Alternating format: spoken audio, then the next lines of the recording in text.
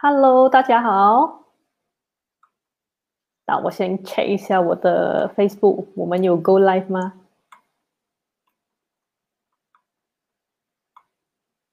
哦，有诶。好，那我们就开始今天的我们 Turning on Air 的第7集的访问。那首先我先自我介绍，我是诗敏，来自 Turning。那 Turning 为什么会有这个名词？其实 Turning 是一个 online brain gym 的平台，也就是说，其实我们每天晚上在我们的平台，我们都会有一些指导老师跟大家一起做15到30分钟的一些健脑的一些练习啦。那我们提供不同种类的一些练习，有些是帮助自我平衡的啊，有些是让自己静心下来，像 mindfulness，然后有些是比较挑战思维的，很像 neuroplasticity 还是 cognitive exploration， 还有其他的像 laughter wellness 这类型的活动啦。如果大家有兴趣，我们平台的活动也可以加入我们。那因为这个月是10月嘛，10月10号是世界心理健康日，所以在这个月，我们Turning的平台其实有给 public 还有公司100个免费的名额。如果你们有兴趣要 try 的话，可以联络我们，然后你们也可以在晚上的时间抽一个15分钟，然后跟我们一起进行这样子的小小练习。所以今天赵老师来我们的平台，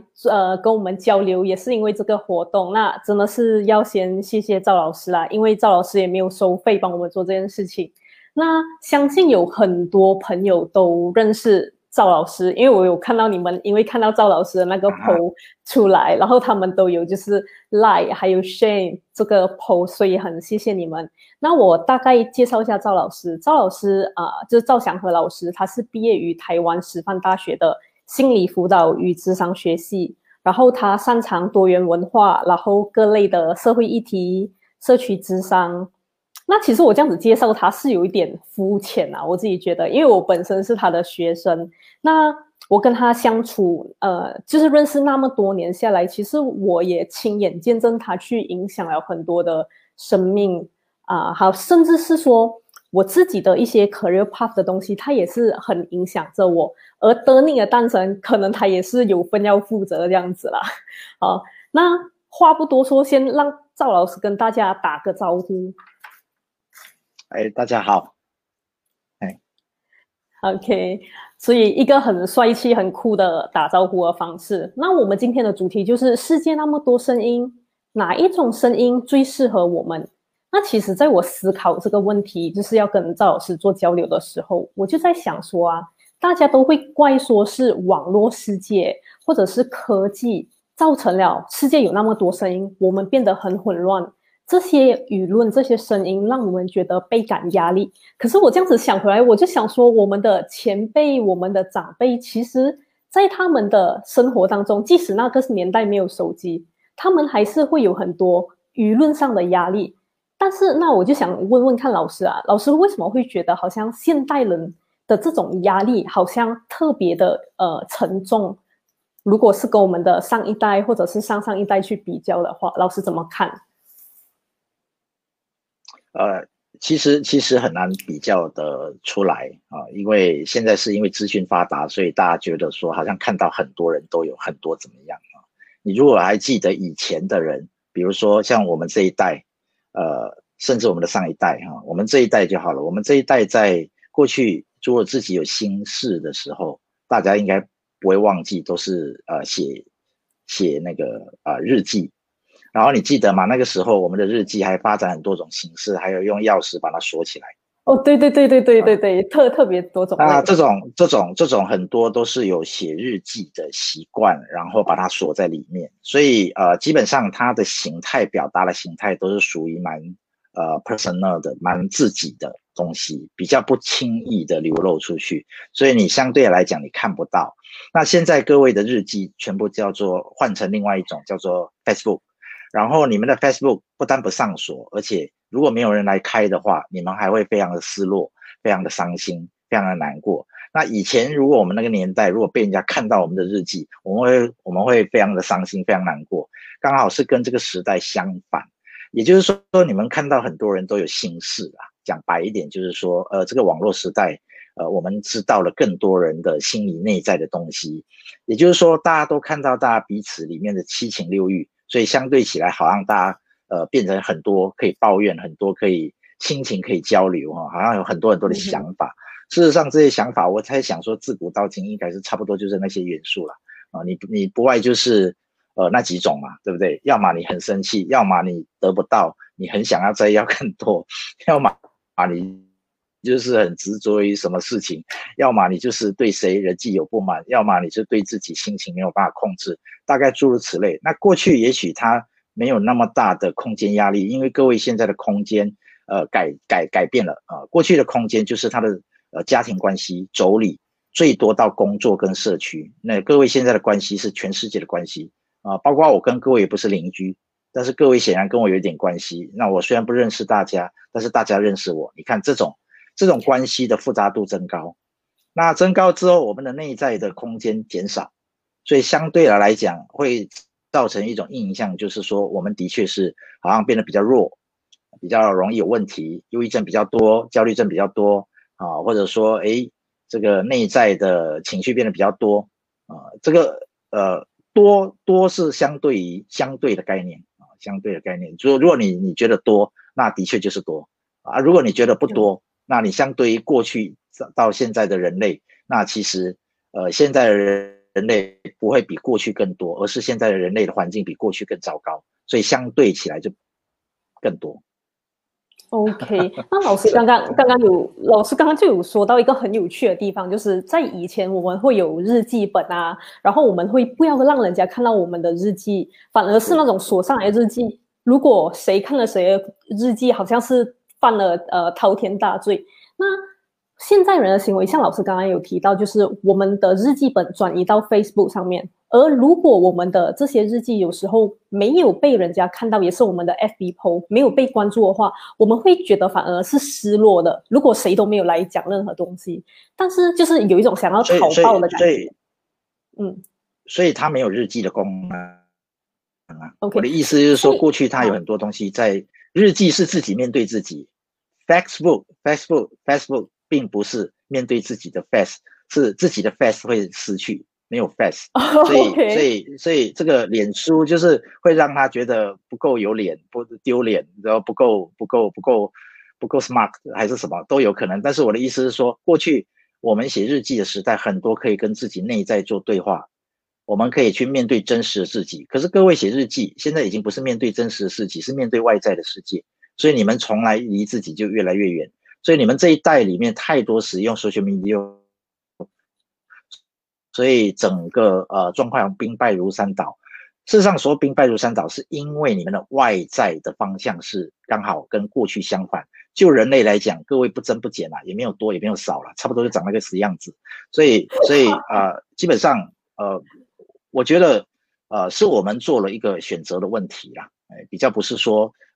各位比较差还是说过去比较好。过去有比较好因为它没有增加，各位增加太多东西各位的内在增加太多东西，增加太多阻碍，增加太多想象，增加太多欲望，增加太多能力。过去他能力没有那么大，所以相对起来你感觉困扰比较小，因为他那个部分的那个刺激没有那么多所以某个程度上来讲，各位变复杂了那现在我们很多人解决事情的方式，好像我们遇到一件事情，其实大家会把某些议题抛上去一些很多人的群组然后在那边去做一个讨论。那因为有讨论，就有很多相反的意见嘛，然后下面就会有一些是自己觉得好的 comment， 一些是自己觉得不好的 comment。比如说一个学生他在升学，然后他就会想说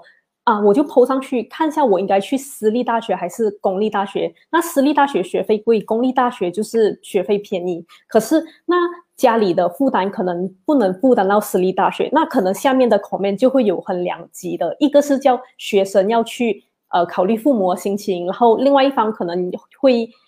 说他应该要去追求他的梦想。那诸如此类两极化的言论会造成就是很多声音。那我们应该要怎样去学会就是去判断，然后去选择那些适合自己的声音？是这个也是一个误解。他没有办法选择，并不是因为声音比较多。你忘了他开始去 post 那个问题的时候，他就是没有办法选择，那个时候都没有声音，没有声音的时候他都没有办法选择，不可能很多声音来他可以选择，因为他如果缺少的是 information post 上去，人家给他很多的 information， 他是有利于他选择的，所以他不会有这个困扰。如果他有很多 information， 他没有办法选择，跟他没有 information， 他也没有办法选择。请问这个跟给他多少 opinion 没有任何关系。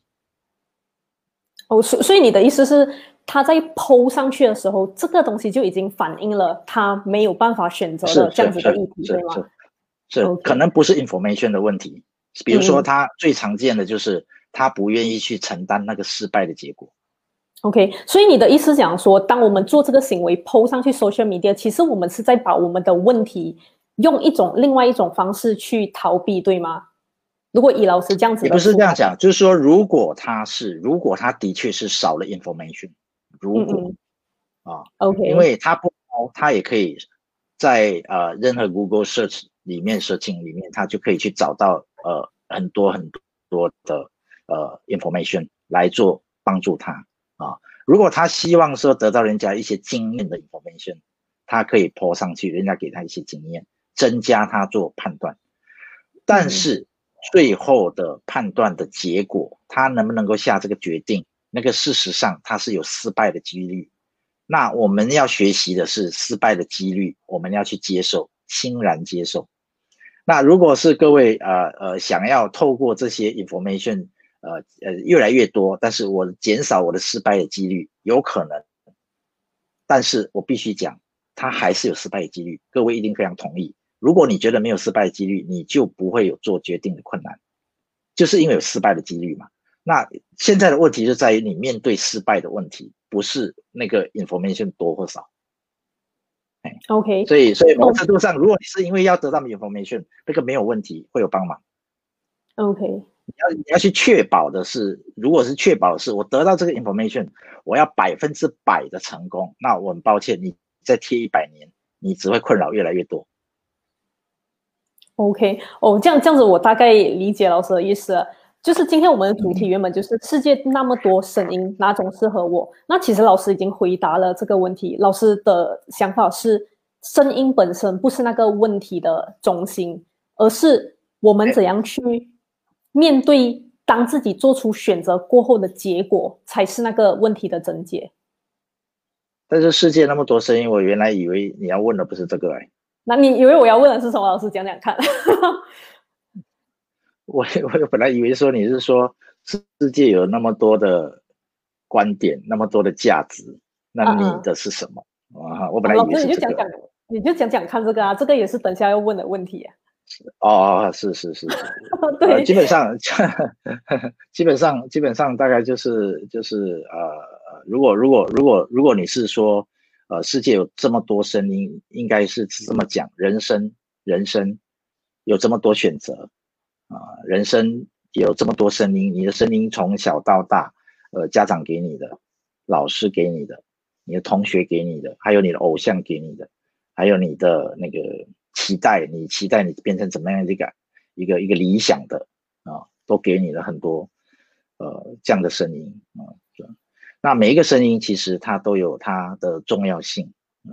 那但是有一个很重要的东西，它必须是你的声音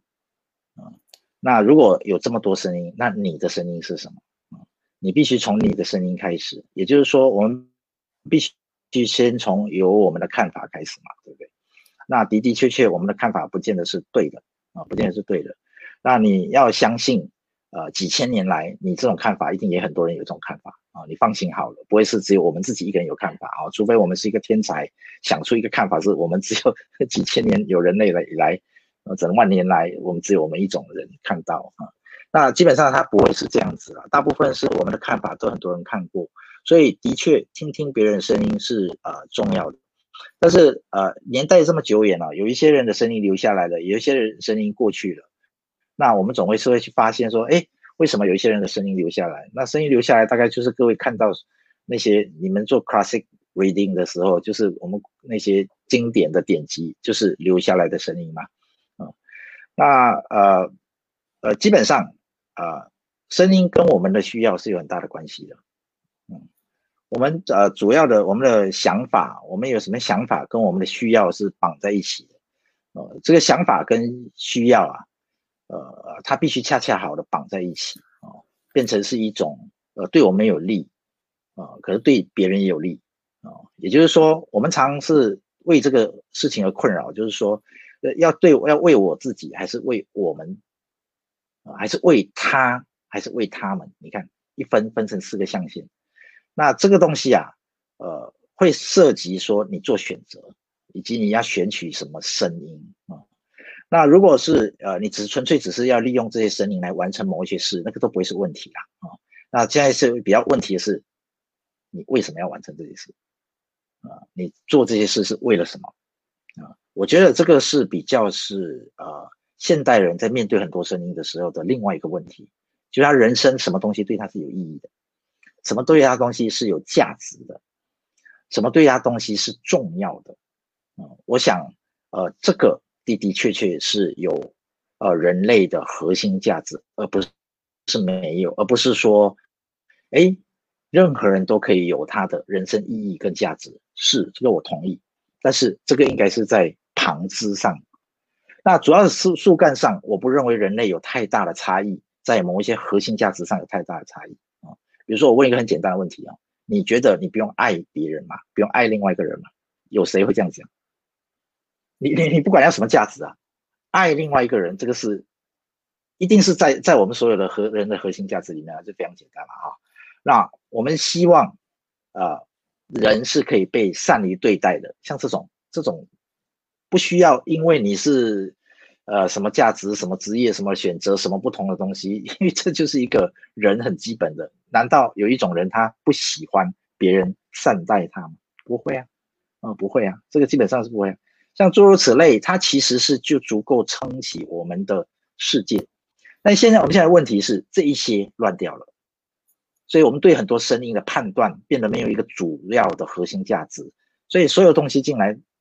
其实是更大的混乱，因为我们的混乱是我们没有主要的核心价值跟我们的人生的道路，这个是最严重的问题目前看起来是这样子。那我们每个人在找寻自己的价值的时候，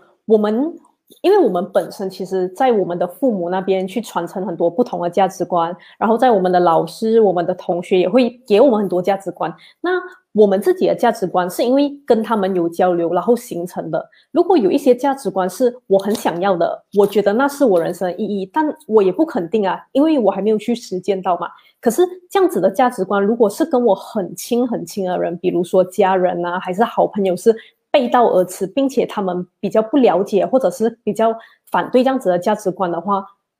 那我该怎么办？因为如果我如果我坚持的话，其实那个生活那生活上的压力就会很大。是你这种要看什么是要有一个 example 来讨论才有办法，因为你现在讲的是说我的价值观是不为我的家人所接受的嘛。其实家人是这样子啦家人的价值观不是全部都是 OK 的，也不是全部都对的。我们这个是我们的生而为人的另外一个困境。我们一出生就在这个家庭，不是你选择的嘛。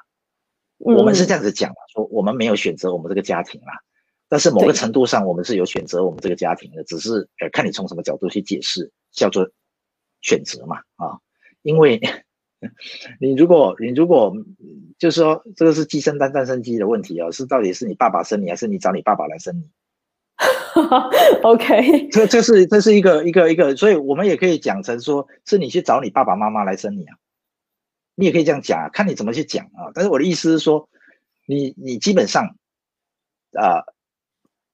我们在台湾新的一代发生了一些困境那个困境就是这样子，小孩子跟父母吵架的时候小孩子回他一句很典型的话，我没有要你生下我。对，现在很多所以你不要告诉我你老了还要我照顾你，我已经被你生下来很辛苦了现在有我听到有一些父母这样讲的时候，我是觉得蛮好笑的，但是好笑归好笑，他的的确确是他们的家庭里面的一个痛苦嘛，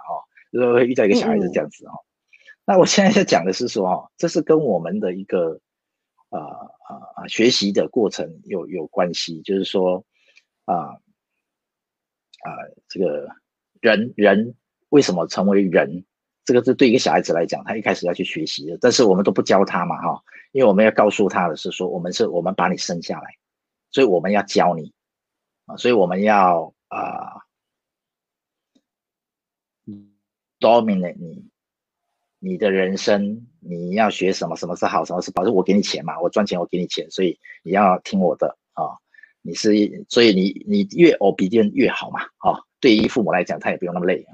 其实这个是带来你表面上看起来是说，如果小孩子都很乖很顺从，好像一切都很顺利，其实他带来的灾难就是我刚刚讲的那个就是你在告诉他是我生下你的，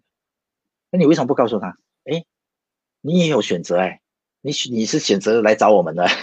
如果你从小这样告诉他，他长大之后是不是另外一个想法？这个是我是有去有看过有朋友去实验过，他对他小孩从小就这样讲，他的小孩是真的这么认为，他觉得他要负一半的责任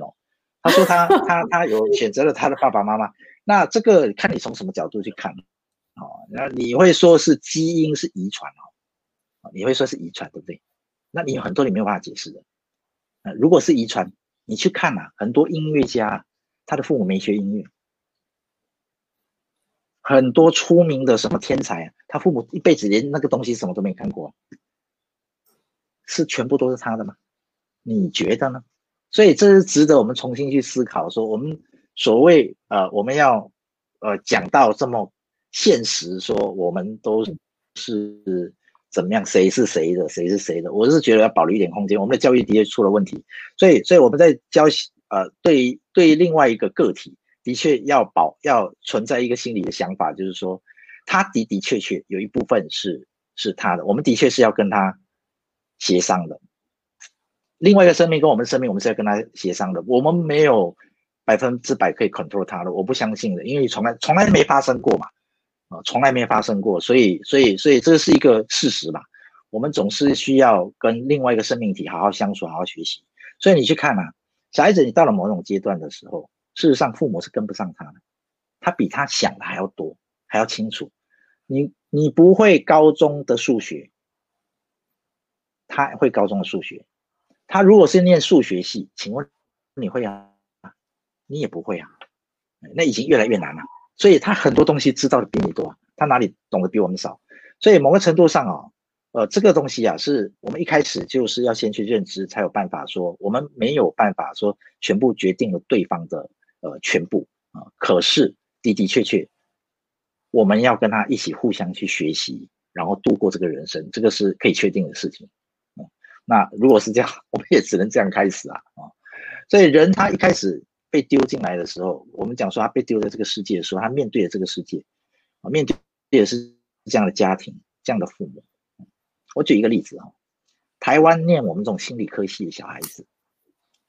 在马来西亚一样，在新加坡一样，你念心理科系这种科系，你逐渐得到一个概念，说我的父母不能把我当工具，是不是这样讲？是，我的父母要无条件的爱我，如果他没有无条件的爱我，他怎么可以把我当工具？我考上了什么新加坡国立大学，我考上了马大，他到处跟我的什么炫耀，他只帮我当工具。很多小孩子都这样想很多小孩子都觉得说我不懂你去看人类的历史，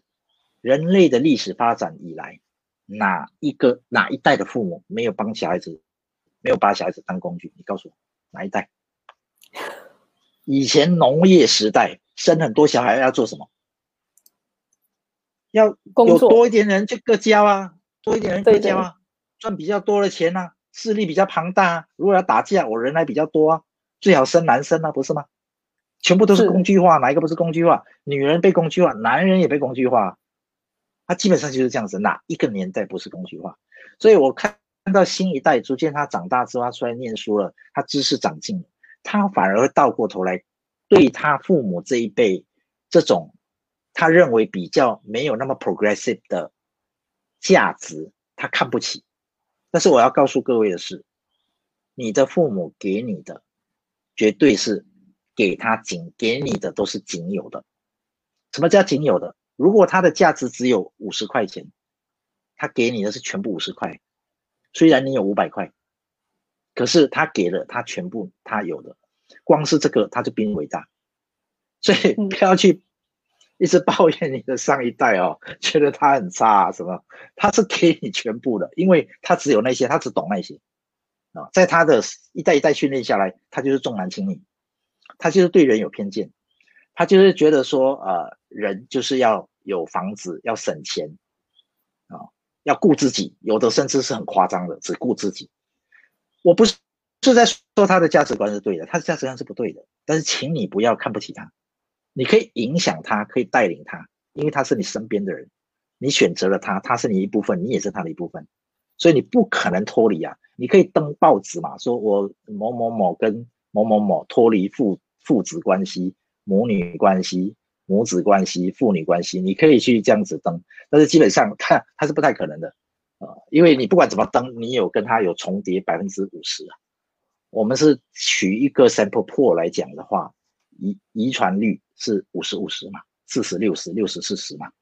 但是有可能单一个体来讲，比如说思敏，你可能遗传你的爸爸90%，遗传你妈妈10%，但是我们平均起来，整个人类的pool里面就是50-50，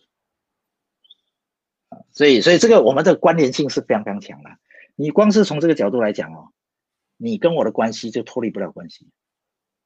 如果从演化心理学来讲，我们什么时候脱离掉彼此的关系？我们的彼此的关系扯都扯不断。我们说我们可以没有任何关系，我们也可以变成仇人关系。不管你怎么去定义，你所有的人类里面有一个共通的跟一个特殊的，这个共通的就是我们的基因库，大家都一样啊。你会想要这样，我也会想要这样啊。你会想要赚多钱，我也想要赚多钱啊。你希望别人对我好，我也希望别人对我好啊。你希望我对你好比对我好，我也希望你对我好比我对你好啊。这就是我们的夫妻，我们的家庭关系，我们的同事关系，我们的师生关系，我们的朋友关系，全部是在这个统一，在这个相似的状态里面。那你说，如果我们的基因差异是很大的话，为什么这个相似性这么高？不同父母不是吗？不同种族不是吗？请问 Malay 跟 Chinese 会一样吗？不会一样啊。但是你去看它里面的元素，不是都长同一个样子吗？一旦获得了权益，会管你是黑人、白人，还是马来人，还是华人吗？都一样。所以全世界也不会因为你是什么种族特别不贪污啊。你有看过没有？所以你可以想象其实我们的某个程度上，我们都是兄弟姐妹。就是我们的左右都是兄弟姐妹。如果你从这个角度来看的话，也许这个价值观的差异才有解。OK， 所以老师在你刚刚讲解的过程当中有2个重点第一个就是其实人类有很多核心价值观是一样的，那他为什么会讲这句话是你刚刚解释了很长嘛。另外一个老师提出来一个很好的概念，就是讲说其实每个人的价值观都有它的局限性，但是每一个人的价值观都是他经验里面得来的，而不管是父母、家人、朋友，他能给出来的意见都是他自己的经验，所以他已经把他最好的人生经验给出来给我们。但是人的每个生命经验都不一样，也许他那套适用于你的情境，也许那套不适用于自己的情境，所以价值观的对与错，或者是说我们的标题那个声音，其实也没有那么难的分辨，对不对？只要去，因为每个价值观它是有好有坏的，所以我们只要自己去实验，那这样子的价值观在自己的人生当中是不是适合就可以了，对不对？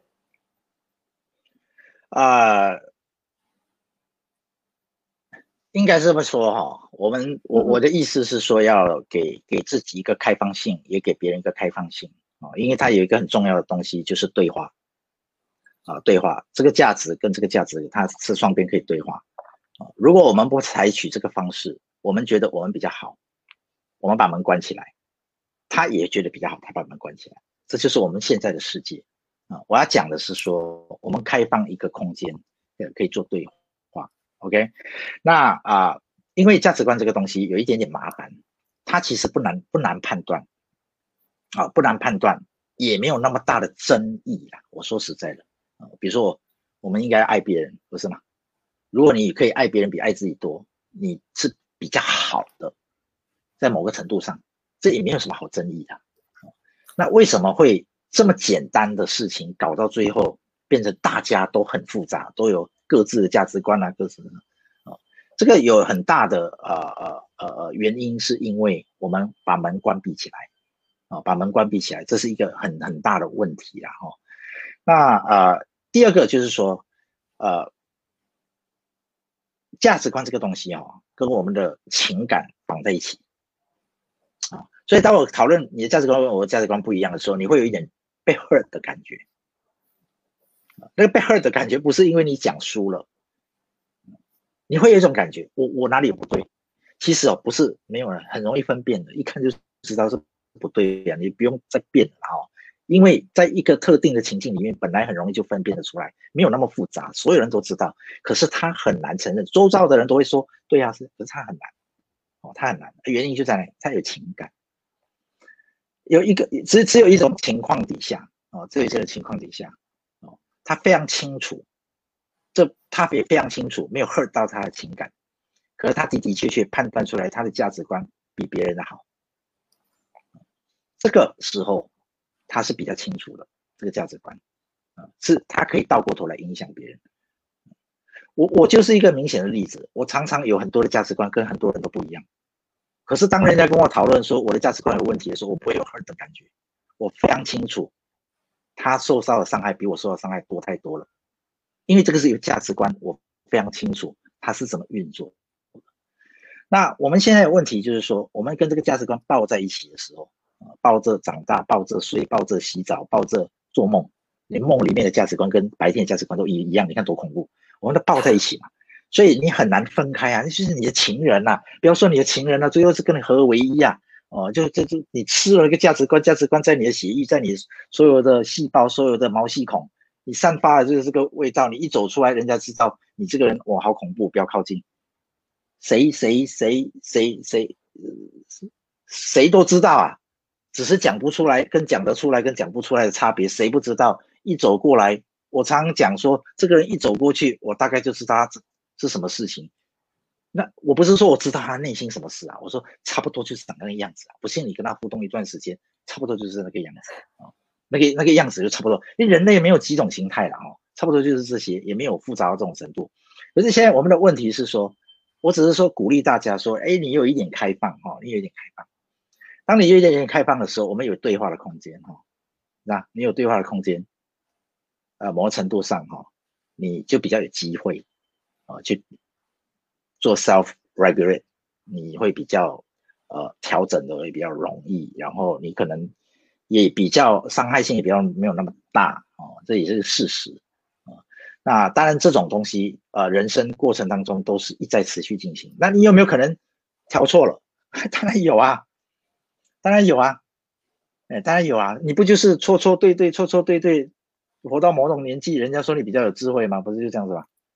是没错。对所以你不太可能说你保证100%。我现在的讲法是说，保留一点空间，说也许我现在这样子，也许是错的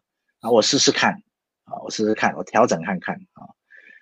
大概就是这样往前走。所以世界有那么多声音，它不是一件坏事，但是你的声音是什么，恐怕是比较是重要的事。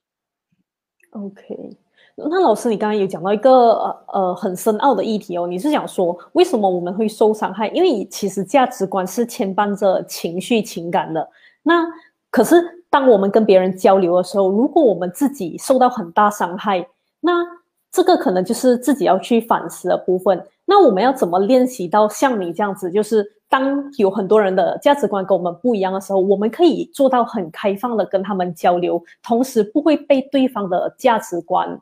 触动到我们的情感。这样子的一个要怎样练习才可以练习到像老师这样子的境界？这不太可能说完全不是说我完全没有情感的意思。我常常骂人，所有人都知道，就是说我也不会太客气。如果对于某一些我觉得触碰到人类底线的东西，我大概不会太客气，我会直接讲到对方可能也会受不了的。所以我不是说我们都没有没有情感。我的意思是说，这个我们要去认识的是这个情感没有不好，这个情感是人类很珍贵的东西啊。我因为有这个价值观，所以我跟这个价值观有情感。就好比说，你跟假设啦哈，假设你有一个弟弟，你跟你的弟弟情感很好啊，你从小长大，是不是带他长大？他有一天去抢劫，被 JB 的警察抓到，然后坐进监牢里面，他还是你弟弟呀，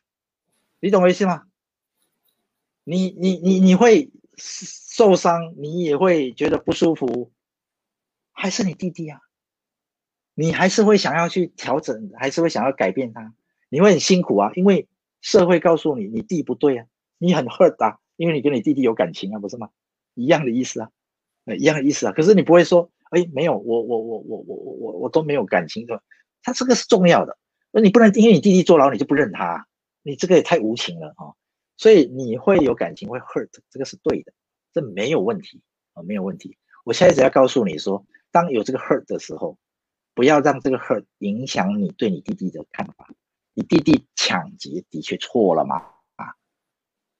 的确是错了嘛？哈，所以也伤害到别人嘛？哈，但是他的确可能也有某一种情境是不得已，他去抢劫，比如说他要给你妈妈买药，你们家很穷，假设啊，他为了你妈妈，他牺牲他自己啊，所以你就会很哭着去爱他。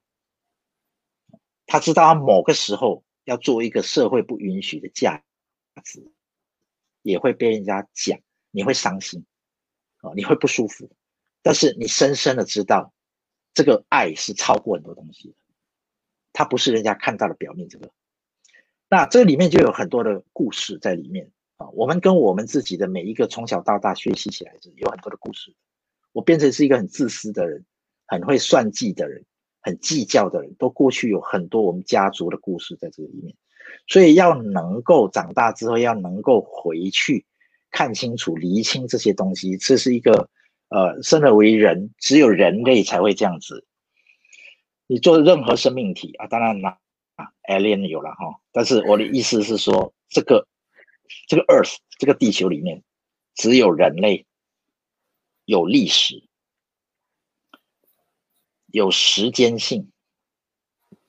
有过去，有未来，有现在，有反思啊。我们因为有这些，所以我们叫 being。我们这个可以叫 being， 我们常讲 being in the world， 我们是在世存有之的，就是这人类有啊。你如果要放弃这个人类有的东西，活得跟动物一样，可以，那就是一个 jungle 丛林那我们讲说这个是一个生命品质的问题那人类是可以活的生命品质是比较好的，比较 peace 的比较这个和谐的比较宽广的比较放松的，然后比较这个心胸开阔的。人类本来他就可以展现这个东西，你要不要把这个人里面比较好的这种特性，这种 quality 去把它发挥，这个是每一个人都可以去决定。你要 being 到什么程度，你当然也可以 being 到很低啊，没有人说不行啊但是如果你是一个人类，你已经认同这个东西，理论上你应该是对任何人你都希望他朝更好的quality去生活，你希望他获得他的 wellness， 对不对？你希望他的人生更好你深深的就是会有这种感觉，你希望这样子，所以这样子其实是人里面一个很珍贵的东西在那个地方，所以你会去影响人你会去做一些事情，你也会去做一些调整等等的，这个是一个我们人类里面很重要的东西那我个人是觉得在现代里面我们少了这一个东西所以 turning 这个东西是重要的，就是让大家也可以去知道说你有这个东西可以去去发挥，然后我们可以让人更好。那这个是必要的，生而为人那是必要的，要不然我们的生命跟动物没有两样。我不是在暗示，我不是用比较法说动物比较不好哦，我现在是讲的是说，如果动物有这样子的potential， 它也应该要去发挥。它现在没有啊，因为它的 neuron 就不是这么强啊，它的 neuron 就没有像我们这么复杂嘛然后它没有教育嘛，没有体系嘛，没有所有的文化的这些我们所谓的 civilization 这种东西，它没有嘛所以你不能去要求它，如果它有，搞不好它有，我们不知道所以我们尊重它。但是我说，如果你身为一个生命体，你本身就应该要这样发挥，要不然请问你为什么要当人？那你就当动物就好了。你最差你还可以在 zoo 里面当王啊，要不然当 zookeeper 也可以 ，zookeeper 就变成人了。OK， 哇，老师真的是让我们今天获益很多。那老师线上有很多人有人跟你打招呼CK 冠说听见自己的我不知道我没有看到你为什么看得到我看不到？所以因为我这边有几个荧幕，然后我会在另外一边也是有开，所以我可以念给你听啊。就是 CK 冠跟说听见自己的声音很重要，然后 Ho Chin Yong 说祥和很久不见，然后他在下面写遇到完全不同的价值观，内在情感一定会被触动，要看我们如何第一时间觉察，然后选择不具伤害性回应方式。当然要做的这点很不容易他写下他的意见呀所以我们还剩下一点点时间，请练习。我们剩下一点点时间，如果在线上的朋友，如果你们有东西要问祥和老师的话，也可以打在我们的 comment， 等下我们会再回来看一下大家的 comment。 所以老师，那最后一个问题，也就是说，其实你刚才说人类和其他的生物最大的不同就是我们有很多的东西，我们有能力去体验，然后去实践在我们的人的一生当中。所以其实价值观的最底层最核心的本质它不会变，而我们在选择声音的时候，最重要的是我们可以让我们自己开放的去交流这些价值观，然后不要带太多就是被伤害的那些情感，要去练习这样子，然后我们慢慢的就可以去寻找到我们在人生中终究是要成为谁，对不对？对，所以最大的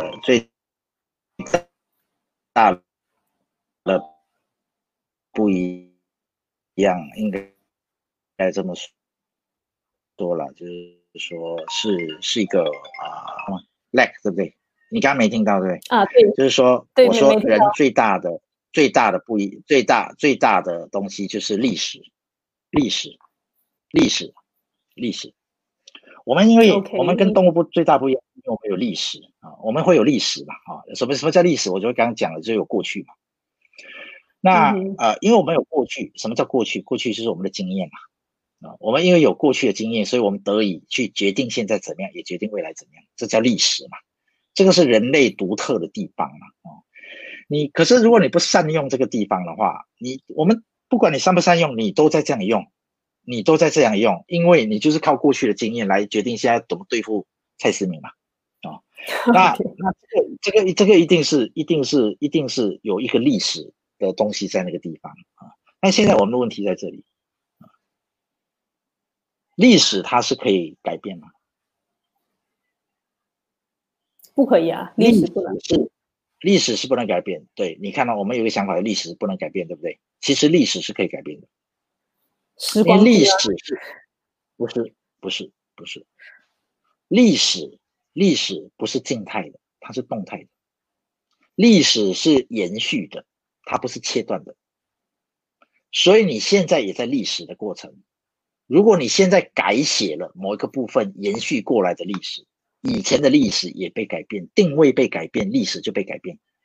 你过去是敌对的两个族群，你现在开始变成是要和谐两个族群，是改写过去敌对的定义。过去敌对决定了现在，对不对？可是你现在的和谐决定了未来以及对过去的解释。所以过去的敌对造成你们现在的和谐，还是造成你们现在的更大的敌对，是决定过去历史的定位。这就是我们为什么要去看513，我们为什么去看很多的政治事件，我们为什么要去看人类，就指的是这个，是现在。我们的历史是可改变，不是不可改变。你怎么去做？我们决定，我们自己可以决定我们自己过去个人一个人的历史。我过去做坏事，我现在是坏人吗？你知道吗？我今天之所以是好人，是过去我做坏事所以过去做坏事的这件事被定位成是好事如果没有那样子的坏事，怎么有今天像我这么好的人？不是吗？所以不要去轻忽这个东西。人类因为有这个东西所以它显得特别有我们讲的就是说它我们有时候会说它特别有灵性其实并不是它特别怎么神奇啦是因为它的 neuron 比较多啦，所以它可以产生这些 connect， 那 connection 比较复杂嘛所以它就很多很多可以去发挥。你看你只用了脑部的2%，你就变成很厉害的蔡思明了，对不对？因为98%没有用所以你应该好好的去另外的好好的去你应该好好去开发，你再多开发1%全世界你就超过全世界99.99%，你看很恐怖了。所以我们是某个程度上，我们是不是在浪费我们的生命？我们要好好思考一下。我们拥有一个强大的机器，我们发挥的效果是非常的可笑。那跟我们的心态有很大的关系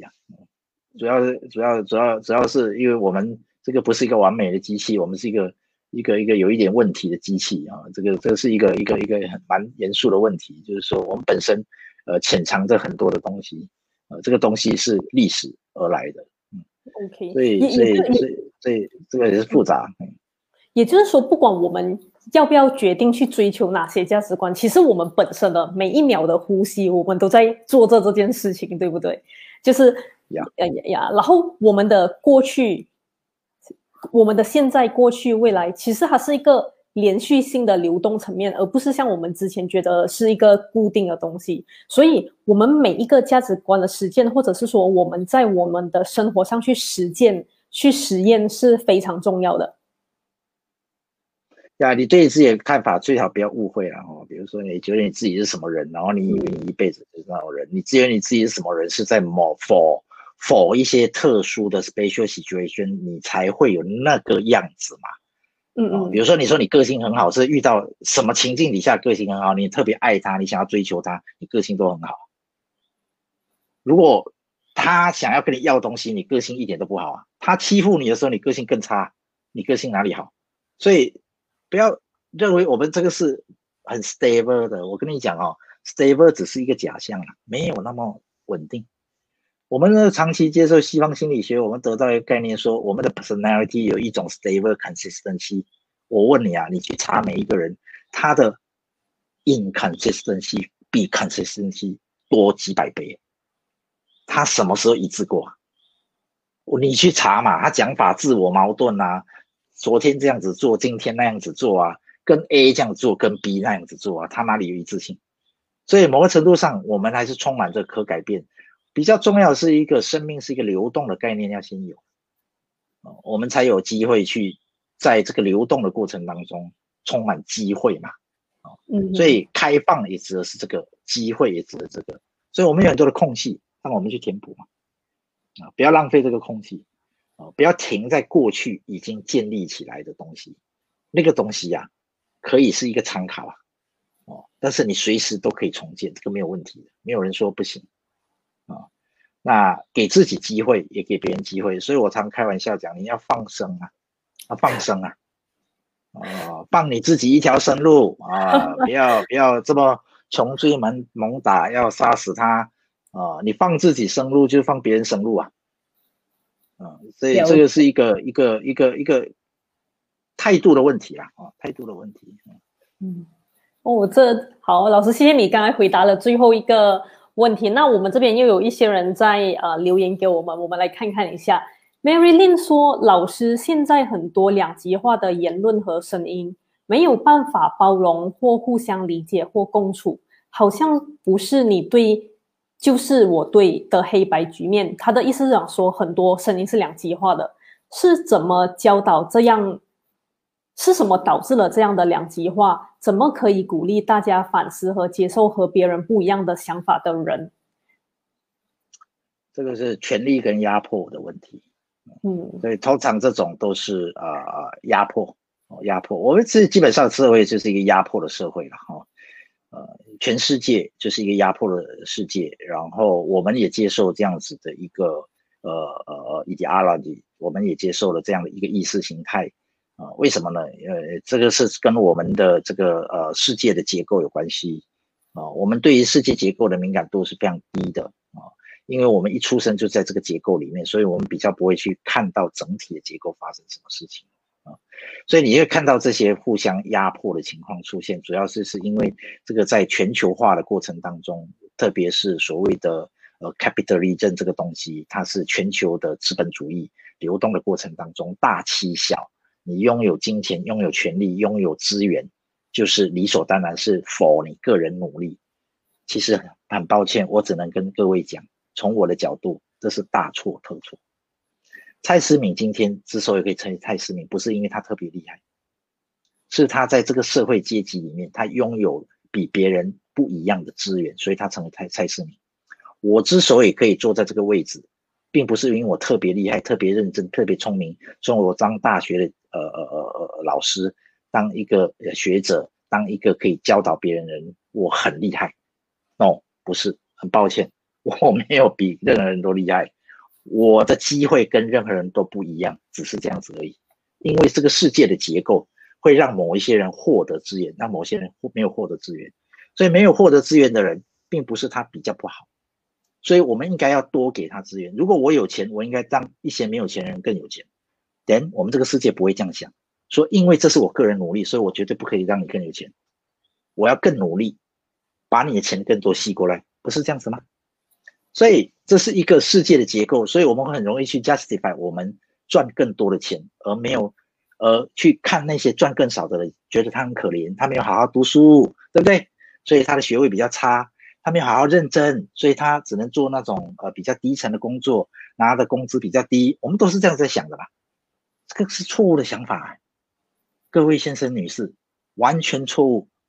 完全错误，你找不到任何他对的地方。因为这是社会整体结构造成他只能拿那样的工资，不是因为他能力差，也不是因为他读书比较差，他家里的经济比你差，他的爸爸妈妈比你差，他没有办法从小学英文，他还要去打工，他出生的时候他爸爸妈妈情绪很不好，所以他的情绪没有办法稳定，他没有办法专心读书，所以他长大之后他在这个 compete 的社会里面，他当然就输了。不是他的能力，抱歉，你好也不是你的能力，很抱歉，是这个社会结构刚好在你家比较好，所以只是这样子而已。我们非常平等的这一点，但是我们把它放在这个社会里面，我们是完完全全不认为我们获得我们之所以有一个成就，是因为我们获得的资源比较多，我们把它归因于我们个人的努力，然后把对方的不够，把对方比我们比较差的这个social status 把它归因于他个人的不够努力。我告诉你，这是非常非常 unfair 的事情，完全不公平，因为他是在这个社会结构底下，他被迫放在这个地方。所以某个程度上我们这个世界里面就把我这种想法叫做左派嘛我要各位很熟悉就说我这种叫做左派所以要找右派找右派找谁？各位，你应该找 Trump 是全世界最大的。你马来西亚应该更熟悉谁叫 Boris Johnson？ 你应该找这些人这些人就是你们爱的就是最典型的右派我个人的努力你们这个世界没有像我这么努力。找他啦，你找他看看，看会发生什么事。谁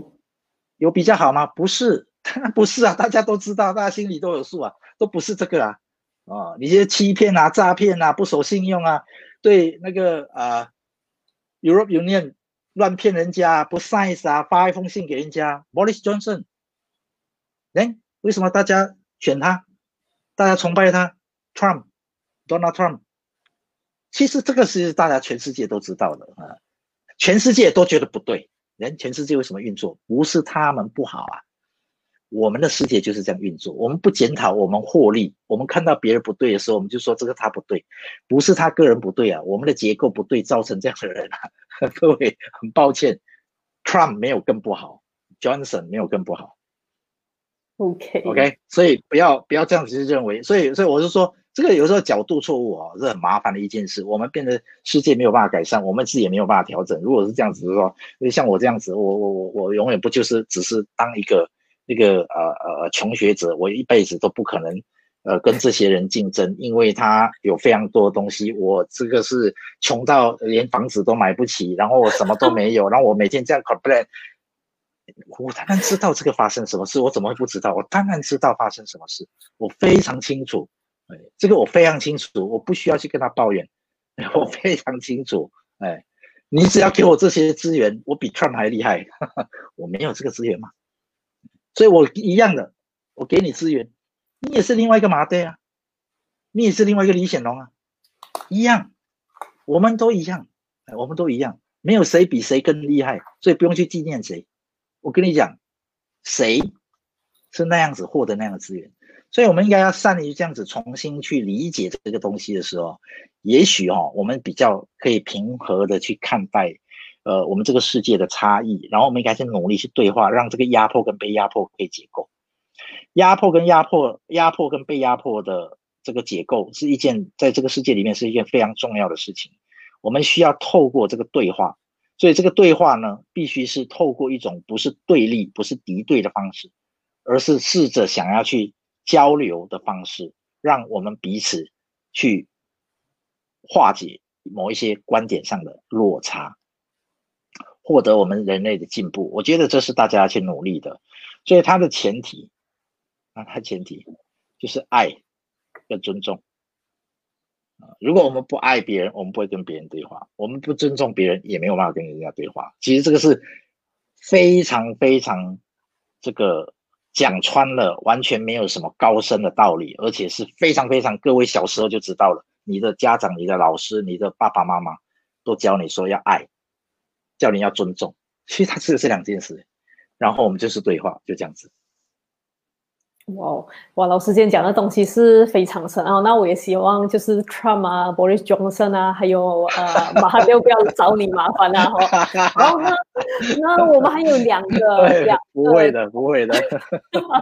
等下你收到警告信怎么办？我要花钱去保释你。不会的，不可能的。玩笑。OK， 还有两个人他写了那个 comment 啊，就是 Irene 亮说，每一刻觉知，每一刻流动，连接。滋养转化，他只是留下一个感想。然后屈中健、徐运健，他说：“老师您好，可能也是老师的学生还是谁？”哇，我们这样子，我晓得，我们这样子随便，抱歉